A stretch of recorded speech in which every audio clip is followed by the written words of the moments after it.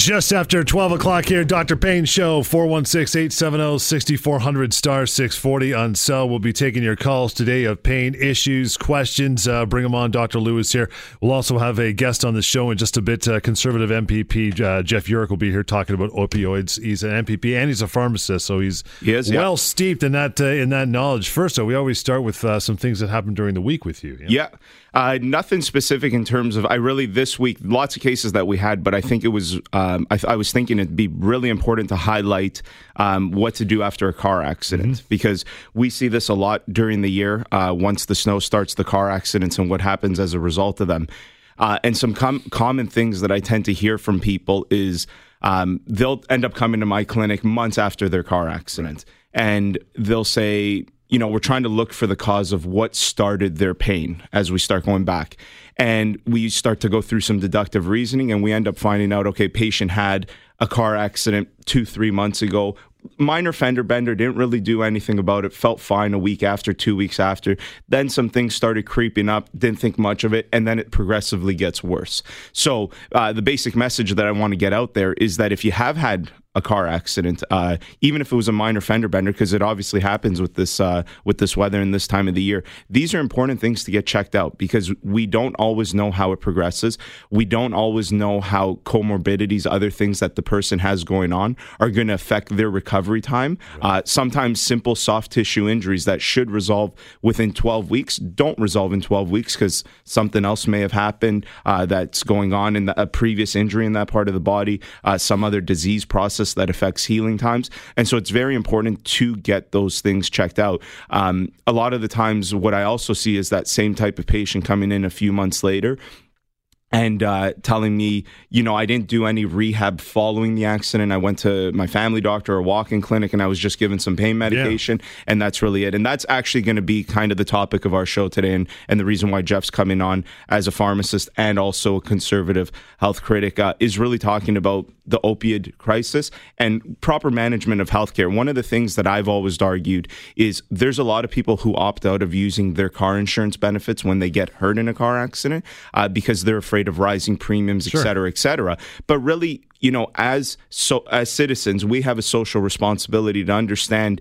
that when we don't use a certain benefit that's available to us for something that was not a result of the OHIP system, and then we go charge the OHIP system, we go through that system, all we're doing is creating a burden on the OHIP system, and that's where things start to get defunded over time. That's where money starts to run out. So one of the big messages that I think I want to get across in this show today is that we all have a social responsibility of understanding the proper plan of management and proper things that we have to do in our healthcare, making our choices in healthcare and understanding where we should be going, which route, depending on what the problem is. So you think that should be your first line, is your auto insurance or whatever insurance you have as far as health is concerned? I think if you're hurt in a car accident, then it should be your auto insurance that you go to, because that's why you pay for car accidents, right?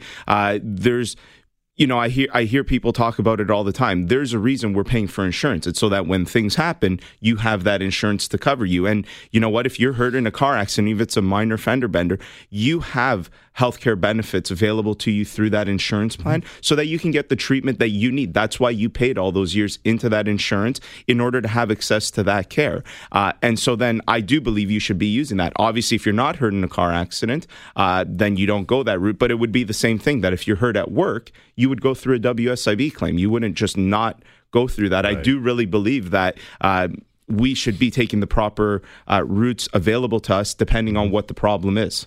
So do you think, a light fender bender, like you said, there's no obvious trauma to you. So if you say, you know what, I'm going to listen to Dr. Lou, I'm going to go see a clinic or my doctor right after this, well, how should you put it in front of them saying, look, I was in a car accident, I'm not feeling anything now, but can you just check me from head to toe to make sure if anything's, misaligned? Or how do you handle that? Not so much about the misalignment, because none of us are truly aligned properly, I'll say. And it's, anyone telling you out there that they're going to change your alignment, that's going to take a lot of work. I'm not saying it's impossible, but it's not just a clinician that's doing that. That's a lot of rehabilitation. I think the more important thing is, we've talked about this. Pain is the end result of dysfunction when something's going wrong. So going to get checked out and saying, listen, I was in a car accident. I don't necessarily feel anything right now, but can you check me out? There are quick range of motion screens, palpation things that you can do. Cool. And you know what? It's as simple as, okay, nothing's wrong right now. That's fine. Right. We're going to monitor, so you keep an eye on it. The biggest thing here is when you see a clinician, it's not just what they're going to do with their hands, it's also what they're going to teach you. That's very important. So they may very well give you things to look for. Okay, fine, you're not feeling anything now. Based on my exam, everything looks good. I do want you to keep an eye out if you start feeling stiffness in the morning. And because a lot of the times what happens is people tend to forget that they were in a car accident, and they start attributing the issues that arise weeks, months after to other things that they're doing in their life. And that may very well be the case, but it's very important to distinguish. The other thing is when you see a clinician, you're also going to go through a thorough history. And in that thorough history, we have the education to understand that the mechanics of the accident, what are the more likely type of ailments and injuries that you might sustain going forward. So it doesn't necessarily mean that you have to get treatment per se. Right. If nothing's actually wrong or you don't feel anything, but it is a good idea to get checked out. You never know. Sometimes you don't feel pain, but in that exam, you may be able to determine, you know what, range of motion does seem a little bit limited, and I hadn't noticed that before. So it's the education that's really the difference. And I think any good clinic is not going to force treatment, but rather just watch progress. Let's see how you're doing. Yeah. Let's follow up in 2 weeks. If nothing's wrong, then great. We'll follow up in a month. And you just take it that way. And if they do start to develop problems, then you deal with the problems. And if they don't, then that's great. And like you always said, keep records of your own when things happen, how Absolutely. Things are progressing on paper. So you can go to the doctor and say, oh, you know what? A month ago, I remember I did this. That's right. And I know even when we've had Savannah on this show and we spoke about these things, and I know listening to his show, it's very important that when, you know, especially when it's something like this where there's a third-party payer involved, like a car accident, an insurance company, or a work accident, or a slip and fall, et cetera, those records, if this is a serious injury and there's a tort side to this, or there's some type of other legal issues to this case, having good, appropriate records is very important. And the more you go about doing that the right way, the more it will help your claim going forward. So that's also very important to consider, that delaying, not going, not having good records, those are all very dangerous things when you're trying to make a claim. And then the other choice is making sure you find a clinic that can do those things the right way, right? Because a lot of people just dismiss it and it's a quick sentence, patient car accident, hurt back, and then you go on. But there should be some detailed explanation of what's happened in that car accident, so it's documented, the things that are happening, and that progression. So that way, from a legal side, it does help your claim to have those good records. We'll take a short break. MPP Jeff Yurek is coming up here in just a moment, and we'll be taking your phone calls throughout the hour as well. You know that number. Keep it handy, 416-870-6400, star 640 on Sell More. The Dr. Payne Show coming right up. Talk Radio, AM 640. 12:14 on your snowy Saturday morning as we are live here. You want to give us a call at the number. We'd love to talk to you. Got Conservative MP Jeff Yurek on the line. You have any questions as far as the healthcare is concerned? Jeff is here, and Dr. Lou is here. Hi, Jeff. How are you? Great. How are you? Good, sir.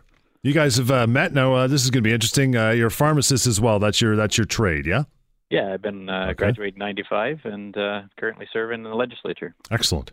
Yeah, so I thought it would be a good idea to have Jeff on the show, especially we've all been talking about, it's a big conversation going on in the world today, especially North America, which is the opiate epidemic. Oh, yeah, so that opiates are being used for pain management, obviously, and that, we're creating potentially addictions with that. I remember seeing a few weeks ago that in the United States right now that opiate and heroin overdoses have resulted in more deaths than gun violence. So that's kind of the epidemic. That's saying something in the States. Yeah, it's getting up there. And we definitely have a problem here in Canada as well, and more specifically here in Ontario. I mean, I see it every day in practice, people that are coming in.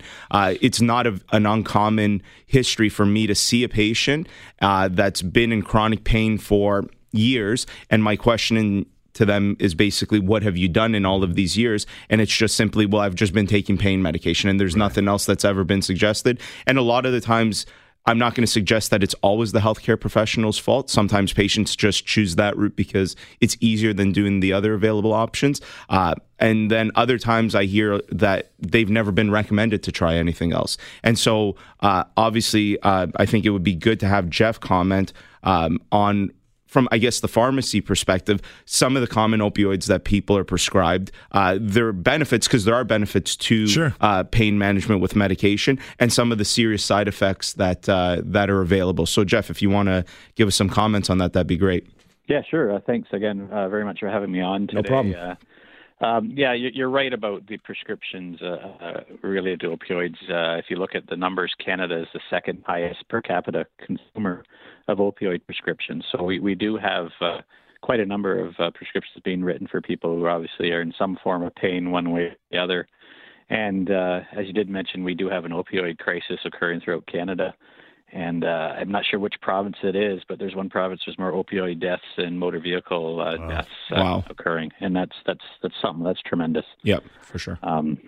But yeah, I mean, you're right. Opioids do have their place in therapy, and quite often people have some form of pain, where it's back, headache, fibromyalgia, or just chronic pain. Arthritis is really a huge indicator, or as you mentioned previously about motor vehicle accidents or any type of accident.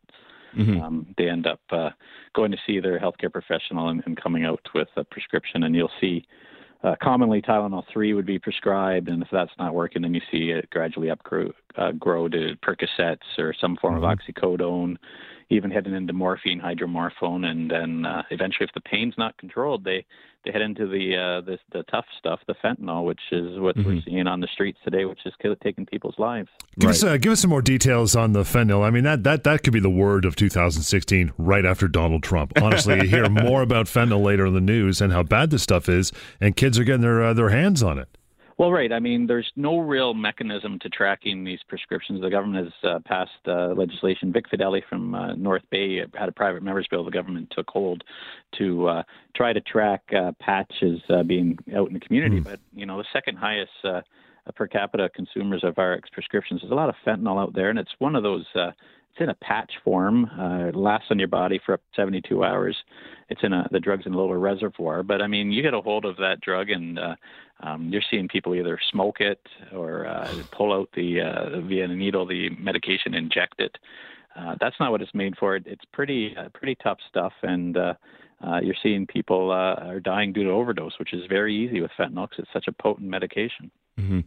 Yeah, one of the things that I've personally noticed in practice is that the convenience of pain medication and these opioid medications for most healthcare professionals. Obviously, our healthcare system is burdened, and there's long wait times, especially when you're looking at emergency rooms and family doctors' offices. And so it's a very proper pain management, and obviously that's what I try to specialize in and what my clinics do, takes a lot of work. It's a lot of conversation going on with patients, and there seems to be a lack of time for professionals to do this. And it's kind of an easy way to get someone in and out of your door when they're just complaining quickly of, I have knee pain, and what could it be and what could it not be? And that they're not really a surgical candidate, so what are the other options? And most physicians, I think, do suggest also doing therapy with this. I don't think anyone's sitting there and saying, no, don't do therapy. There's no benefit to it. Just take the pain medication, especially now in 2016. But I do think that the convenience of it for physicians to just use it almost as a dismissal tool to have their patients have something has probably contributed to that. Do you agree or disagree with that, Jeff? Well, I think in addition to what you said, you got to look at the fact that, healthcare in Ontario is rationed quite a bit. So the access to getting the necessary tests or seeing the specialists or the surgeons that you may need for your therapy is huge. The wait times are growing, and what's the stopgap for people if they aren't looking at other alternatives such as physio, chiropractor, or massage, is to get access to these pain medications so they can actually get along with their day or in the meantime, right? Yeah. And that leads to people becoming dependent on these medications. Yeah, and Jeff brings up a good point because it's something we see every day, especially my clinics focus mainly towards the rehabilitation side of things with the chiropractic, physiotherapy, massage therapy, athletic therapy.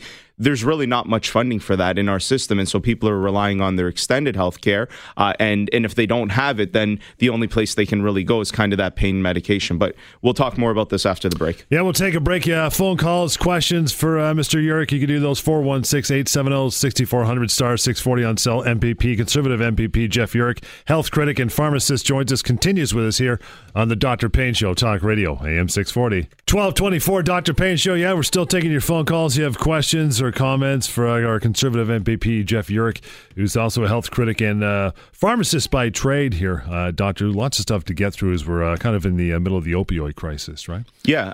Before we went to break, we were talking about that, it's kind of an easy way for doctors to get a patient out the door with this pain medication. But as I started the show talking about the social responsibility that we all have, it's not uncommon for me to see people who do have extended healthcare benefits for chiropractic, physiotherapy, et cetera, that instead of presenting to those professions first with their knee pain, they've already gone through the system and maybe presented to an emergency room first. And a lot of people don't really understand that an emergency room's place is really to make sure that you're not going to die within the foreseeable future. And if that's not the problem, then they're not there to manage that knee pain that you have. And they'll often just say, follow up with your family doctor, or go to a clinic, et cetera, et cetera. And so it's not uncommon for people to present that way initially and then end up in my office after they've already gone through those avenues, and now they're looking for therapy. And I think there does need to be a social responsibility on people to understand, especially if you do have these benefits available to you as we started, then that may be a good first place to start. And I think that Jeff would probably agree with that. But Jeff, what's your take on that? Well, I mean, you look at the wait times at emergencies and walk-in clinics are quite lengthy. I mean, there's obvious some people are utilizing those treatments because they're either unable to access their primary care physician or nurse practitioner, or they just don't realize that there's other alternatives out there. And definitely for certain treatments, looking at, as I mentioned, the other treatments, chiropractor, massage, or physio. Utilizing those services out there, if you do have the coverage and are able to afford that treatment, I think it's a good avenue to take a look at. Or, in fact, even if after you've seen your doctor, heading over and try to utilize those other healthcare professionals, because opioid prescribed medication itself isn't going to cure any condition. It's just going to knock down the pain level so that you're able to function. You need to figure out what the root cause of the problem is and get that treated and looked at. And healthcare professionals across the scope, chiro, physio, massage, your nurses, they play a role in the healthcare system, and they're able to offer options which takes away the use of having to use opioid medications. It's an avenue that people should be looking at. Yeah, and I totally agree with that. There's, one of the advantages of the way I've built my clinic with so many healthcare professionals is I agree with that. I don't think in 2016 that somebody has a doctor, they have a healthcare team where there's multiple people, multiple health professionals playing a role in their care. And oftentimes we do have a patient that will, for example, present to the chiropractor first in very acute pain. And it's very hard for them to do the manual work that they would have to do if this person is that aggravated and that acute. So we will just co-manage with one of the physicians that we have where, there is some medication that's prescribed in order to get this person's pain levels to a point where at the very least you can intervene from a manual perspective.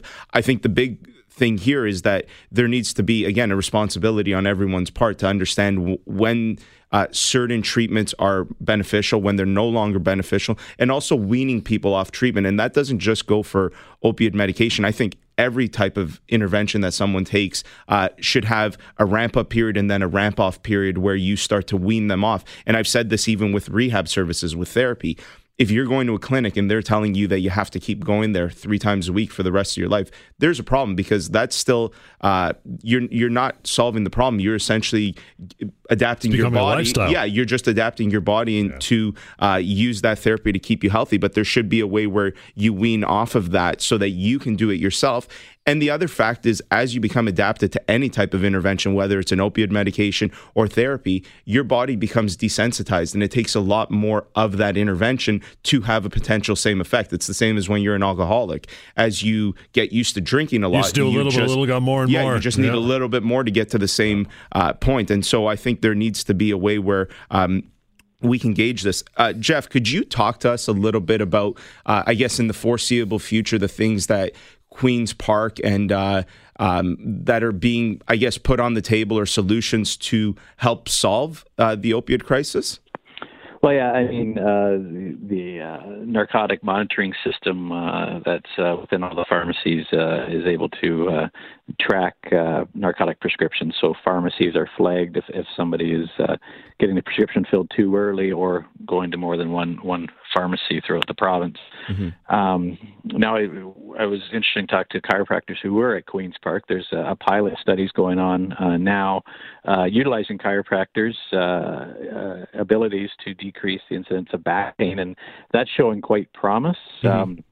I've been pushing for the expansion of that across the province because I think the more we can utilize other healthcare professionals in a team-like environment and decrease the amount of prescription pain medication that's out there, I think that benefits not only the system, the drug benefit system, but also the patients' lives. Leads a more fuller life and able to participate more freely in their communities. And as a politician, you're looking at if they're able to get back out and work and pay some taxes and spend some money in the local economy, that's good for the province on the whole. Right. Jeff, you hang in for a little longer with us? Yeah, sure. Okay, good. Conservative MPP Jeff Yurek sticks around for the foreseeable near future. Anyway, the Dr. Payne Show, you want to call us, you can. Talk to Jeff, ask some questions. He's also a health critic and pharmacist by trade. 416-870-6400, star 640 on cell. And all other questions, of course, for the next half hour here in the Dr. Payne Show, Talk Radio, AM 640. It is 12:33. I got a few more minutes here with Conservative MPP Jeff Yurek. If you want to call in, 416-870-6400, star 640 on cell. Well, we got him on the line. Yeah, before we left to the break, we were talking about some interesting things with nurse practitioners and using different modes of care to be part of your healthcare team. And one of the things that I think has improved in the system, and the system overall is improving, and I'd love to hear Jeff's comments on this.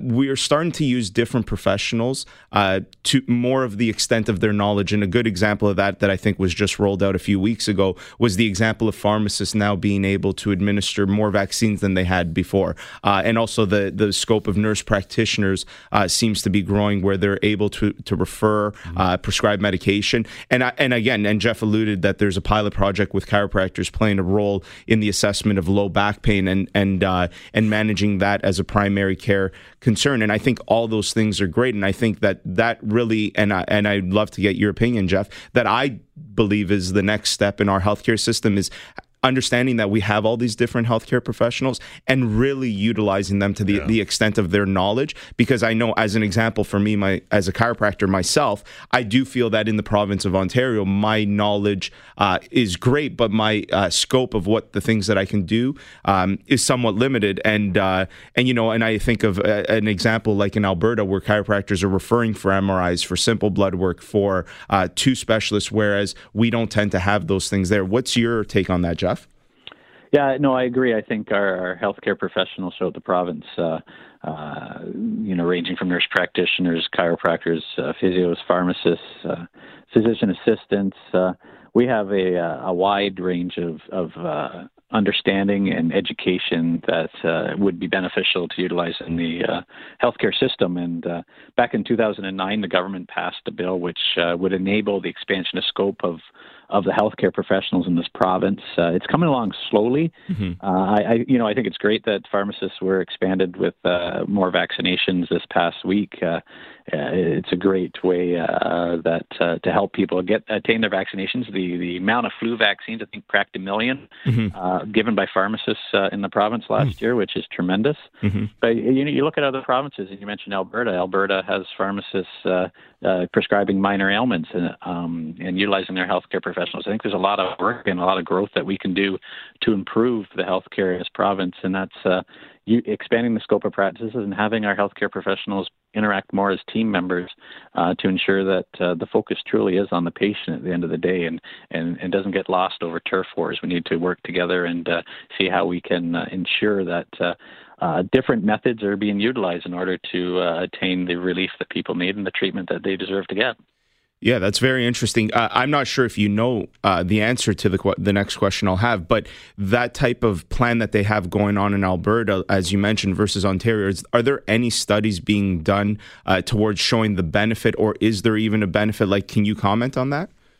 Well, definitely. I can't name any of the studies offhand, but sure. It is improving people's access to treatment. And Alberta isn't the only place. There's many states who have expanded the scope of practice of various healthcare professionals. And provided you have a college system or some form of regulatory body that's ensuring certain standards are met, and there's certain educational requirements, this is a system that can really be utilized in our province to, as I say, benefit the patient throughout the province. And something we got to keep the pressure on and keep pushing on the government to kind of speed up the process. To me, it's going too slow. Right. Yeah, and I think I would agree with that. Now, for the people listening to our show, what can they do to help speed up that process? Is there anything on their end that they can do to expedite this so that access to care becomes better for everybody? Well, definitely. I'm a strong believer in people being advocates for themselves and for groups of people that they believe in. And emails and letters and calls to MPPs, especially those sitting in cabinet, are key. People have to realize that politicians are thrown hundreds of different issues a day. Mm-hmm. They need to keep hearing the same message over certain issues. And one is healthcare. We don't want our healthcare rationed, and we want to utilize our healthcare professionals. Mm-hmm. Yeah. And keep sending those letters and emails into people, and you'll see change occur a little bit faster, I would imagine. Is it something that you, in your opinion, in terms of a timeline, is this years away, a decade away? What are you thinking based on the way it's going? Well, I mean, 2009 was when the bill was passed, and we're heading into 2017, and right. I think we've seen baby steps going forward. Mm-hmm. So that's 8 years. I hopefully it's not another decade. I don't think our healthcare system can handle the growth and demands that are growing in it without expanding the scopes of practices of our various healthcare professionals to deal with the. Mm-hmm. Yeah, so much of it's about awareness. Get out there in social media and put it out there too, right? Yeah, I think it's absolutely essential that, again, my message is always, we all have a social responsibility. Healthcare is, it seems to be one of those things where, if you run a business, you're expected to know a little bit about accounting and a little bit about employment law, et cetera, et cetera. And healthcare seems to be one of those areas where it's like, well, we'll just leave it to the healthcare professionals, and it's, the average person doesn't need to know about it. But I don't think that that's the way we have to go about this. We have to understand a little bit, all of us. It's our own social responsibility, and understanding, as Jeff said, the rationing going on with healthcare as we moved through time here in Ontario, more and more things are being rationed versus the expansion. And really, if we have more people, we're living longer, people are going to get sicker and they're going to have problems. And I think the key needs to be looking at the other avenues that are available to, again, I think utilizing every healthcare professionals, utilizing the extent of their knowledge is great. I know with chiropractors specifically, we've done research towards, what happens when you implement a chiropractor dealing with low back pain management, for example, in an emergency room. And we do find that the amount of special imaging that's referred for diminishes because there's someone there better able to understand that problem and diagnose it through history and physical, and only refer for those tests when they're absolutely necessary versus just referring for them as a safety tool, because those tests cost us money, all of us, the taxpayers' money. So, I think it's definitely the next step in healthcare. Jeff, where can people contact you? Well, you can call my office in St. Thomas. I'm home sitting for the winter session's over. 519-631-0666. But my best way is email, jeff.urick@pc.ola.org. Excellent. Got to thank once again Conservative MPP and health critic Jeff Urick for joining us here in the Dr. Payne Show. Lots more of the show coming up right till 1 o'clock. Your phone calls, 416-870-6400, star 640 on cell. Taking a short break. Be right back. Talk Radio, AM 640. 12:44. Lots of time still to call in. We're going to switch gears to the old lower back. And the question is, when is it a good time to go through imaging? So we had an email during the break, essentially the patient saying that they've had low back pain for a few weeks. Doctor hasn't wanted to send them for x-ray, but they wanted. So I guess the question becomes, when is x-raying or imaging for low back pain necessary?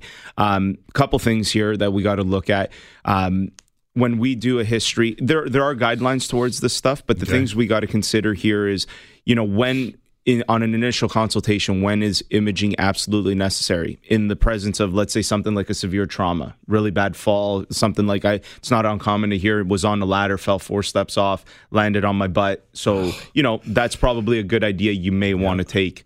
Car accident, maybe? A severe car accident, depending. And again, this is nothing that a person comes in and they say, I have low back pain from trauma, and then boom, it's an x-ray first. You can do a physical exam. There are some physical exam things that you can do to understand, does this person potentially have a fracture going on? And, especially with a car accident, the first thing after you've taken a thorough history and then you're looking at, let's say, their neck, you want to start palpating that neck very softly, look for tenderness, look for bruising, any deformities, because that will tend to tip you off, okay, there may be a fracture going on. So definitely in the presence of serious trauma is definitely something that you'd want to have, at the very least, simple imaging like an x-ray done for. Other things where you may want to consider x-rays, red flags. When we're talking to patients, a lot of our questioning is geared towards red flags. So, as an example, you're looking at patient came in with low back pain. There's no trauma, but there's maybe a lot of red flags. Some red flags could be like severe night pain, right? Severe sweating during the night, excessive weight loss in a short period of time without actually wanting to lose that weight. Now you're starting to think of a malignant process going on, right? Yeah. Maybe there's something there that you may want to take that initial x-ray just to understand. Another good time that I think, if you're a manual therapist at the very least, is, let's say this person is, I had a patient this week who came in for a knee complaint, and they were told that they had severe OA in their knee and they likely needed a knee replacement. And so he also mentioned that he had ACL surgery and MCL surgery, and he had some screws and bolts in there from previous. He had an x-ray with him that I was able to look at, but had he not had that x-ray, I would have wanted to see it, because when someone says that they have some devices, bolt screws, etc. Some hardware. It's probably a good idea to take a look at it. So those are definitely some instances where imaging is going to play a role. The other thing is, let's say you're getting your low back pain treated. Someone's told you this seems like it's just mechanical in nature, related to joints, muscles. The research out there suggests that most simple soft tissue injuries should get better within 6 to 12 weeks. Now, that obviously changes depending on who the person is, how fit they are, how old they are, other more comorbidities going on. But definitely, if that's not better in that period of time, let's say you get to that 6 to 12 week period, and more than not being better, it's getting worse, then that's probably an indication that an x-ray is necessary, or any other type of imaging. Sometimes people want x-rays for things that x-rays won't pick up. A good example in the low back is something like a potential disc herniation. An x-ray is not going to pick up a disc herniation. You're going to need something more like an MRI, which looks at the soft tissue, so that can actually, because the disc herniation, the disc itself, is more of a soft tissue structure and thus won't be picked up on an x-ray. So what do you start? Do you start with an MRI? Do you start with a CT or an x-ray? How do you know? CT versus MRI, there's a couple things. It really depends on how quickly do you need this is one first thing. Okay. So, it's more accessible right now to get a CT than it is an MRI. What a CT scan is essentially a lot of x-rays spinning around you and then creating a 3D image on a computer system. So it does have the risk of radiation, which MRIs don't, right? MRIs are using magnetic resonance in order to move certain ions in our bodies to create an image. So there's not as much risk on that end. The other potential is, it's going to be better for, CAT scans are better for things like bone issues. So let's say you did see something on a bone on x-ray. Your next modality of choice would likely be a CAT scan, because you can take a better look at that bone. But again, for the soft tissue injuries, especially like a disc herniation, an MRI is going to be better. The other thing is MRIs tend to take longer, and it's a big tube that you're in. So if a patient's claustrophobic, I know a lot of people can't go in those. You're not going to put them in an MRI machine. The other thing is, because you're using magnets, well, now there's also risk. I know some of the things are, have you ever welded and worked with metals? And so if metals are going into your eye because you've been welding or whatever, or let's say you have a metal implant like that hardware, like that person, you're not going to put them through a magnet, right? Because it's going to rip it right out. So there are different indications of when something should be used and when other things should be used. So there you go. We'll take a quick break. We'll get to some phone calls. 416-870-6400 star 640 on cell. Got time to give us a call. You have concerns of any type, physical in nature. Give us a call. Dr. Lewis here to answer those right till 1 o'clock. The Dr. Payne Show, Talk Radio, AM 640. 1252, your phone calls 416-870-6400 star 640 on cell. Steph Whitby, thanks for calling in. You're an MRI tech, yes? Yes. Good. What's going on? Well, I was calling because at one point he said that if you have metal hardware, you can't get an MR scan. Mm-hmm. That is inaccurate. Okay. The advice any patient I would give is if you go for surgery, find out exactly what your doctor implants on you, what it's made out of, lot number, material, that kind of stuff. Mm-hmm. Most patients with orthopedic hardware can have an MRI provided, but we have to know what it is. What it is, for sure. Where are we scanning? Because it won't cause harm necessarily, but may cause severe artifact in the area that we're imaging. Right. Yeah. And I just wanted to make that point because you do catch a lot of people on the thing. Whenever you go for surgery, whatever surgery, ask your surgeon, what is implanted in me? Right. For sure. And I have a card saying exactly what is implanted in me. That goes for everything, kids, tubes in ears, everything. Yep. Yeah, good call. Yeah, that's great advice for sure. I know that. I guess I went through it as a general point, but absolutely what Stephanie's saying is absolutely accurate. It doesn't necessarily prevent it for sure, but it is. I think that's a great point, and I think I'll use that with my patients too because I've never actually thought of it. Get an actual list of exactly what hardware is being used because that'll be important to know. Stents, cardiac stents, we don't look twice at anymore. Right. But really? It's always helpful to have that information because it makes it easier to say to the patient.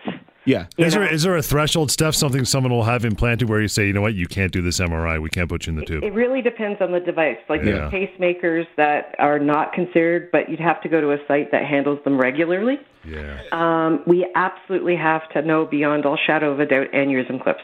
Right. Because if most of them being put in now are MR conditional, but we have to know, and if we don't know, we will not put it in. I guess that's an important point too. Is I think as we've progressed and MRIs become much more implemented into our healthcare system, I guess a lot of the things being developed are safe to be used for MRIs. But I guess, and maybe you see this, Stephanie, where people who had surgeries 30, 40 years ago, I guess that's when it wasn't as common and maybe wasn't taken into consideration with the different things that they were using.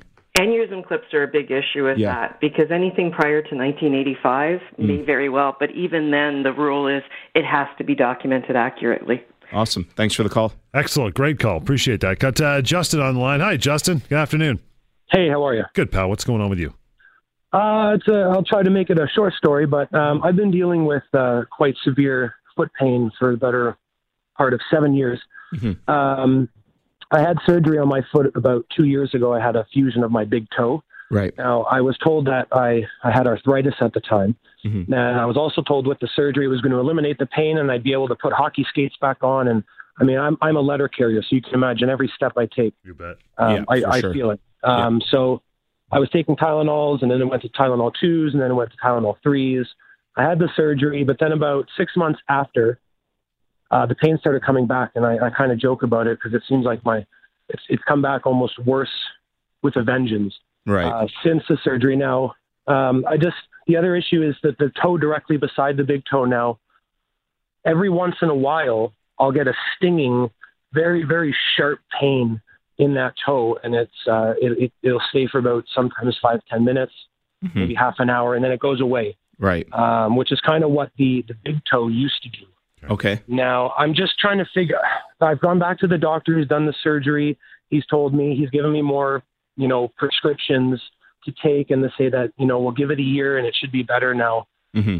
A year ago was in May, so it's been a year and a half. Right. But I'm baffled by Sure. what it is. Yeah, let me comment a little. See, anytime you have a fusion of anything, what's going to happen is obviously you're limiting the range of motion in that area, because that's what it's essentially doing. A lot of the times, the idea is, well, that joint is the problem, and therefore let's fuse that joint and that joint. And in all likelihood, any pain that you're feeling is probably not a result of that joint anymore. But what happens when you fuse something, the body's all about harmony and finding a balance between things. And so what happens when an area is fused, that the other areas corresponding to it have to make up for that movement that used to be there. And I see this a lot with spine surgeries, where someone has a certain segment of their spine fused, and that area is fine, but now either above or below, they start to have problems because now that area is potentially moving more. It's got to compensate. It's got to compensate somewhere.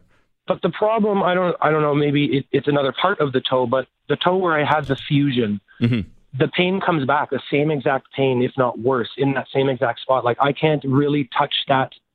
I can't touch that joint where the surgery was really anymore like I used to. Yeah. But I was told that should all go away. Yeah, I mean, the other thing here is the toe is very important for gait. So in proper gait analysis, what happens is where we toe off, that's what it's called. That's the last part of our gait cycle. So in a toe that can't bend, you are probably toeing off more towards the forefoot. What happens in the forefoot is you tend to have a cluster of nerves in that area, and if you aggravate them, you may be getting some type of a nerve pain. Now, obviously, over the radio, it's hard for me to see what you're talking about exactly, and I'm kind of talking generally about what this type of surgery could do, but this is absolutely a scenario where give us a call after at 1-855-55 Lou.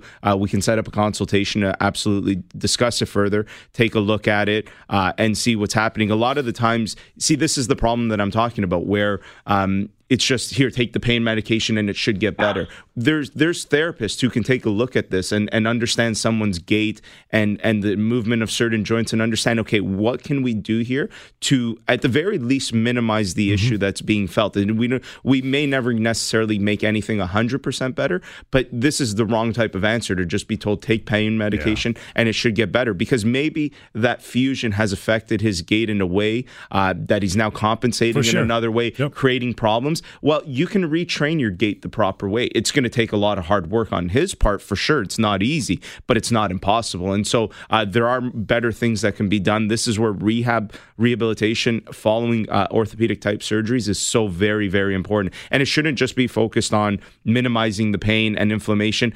It needs to look at the functional aspects of body movement to prevent compensation pains in other areas. Till next time, free consultations. Remember that as well. Go to info@paincarecanada.com or call that number that Dr. Lou just gave out. 1-855-55 Lou, DRLOU. 1-855-55 Lou. Till next time, Dr. Bain Show, Talk Radio, AM 640.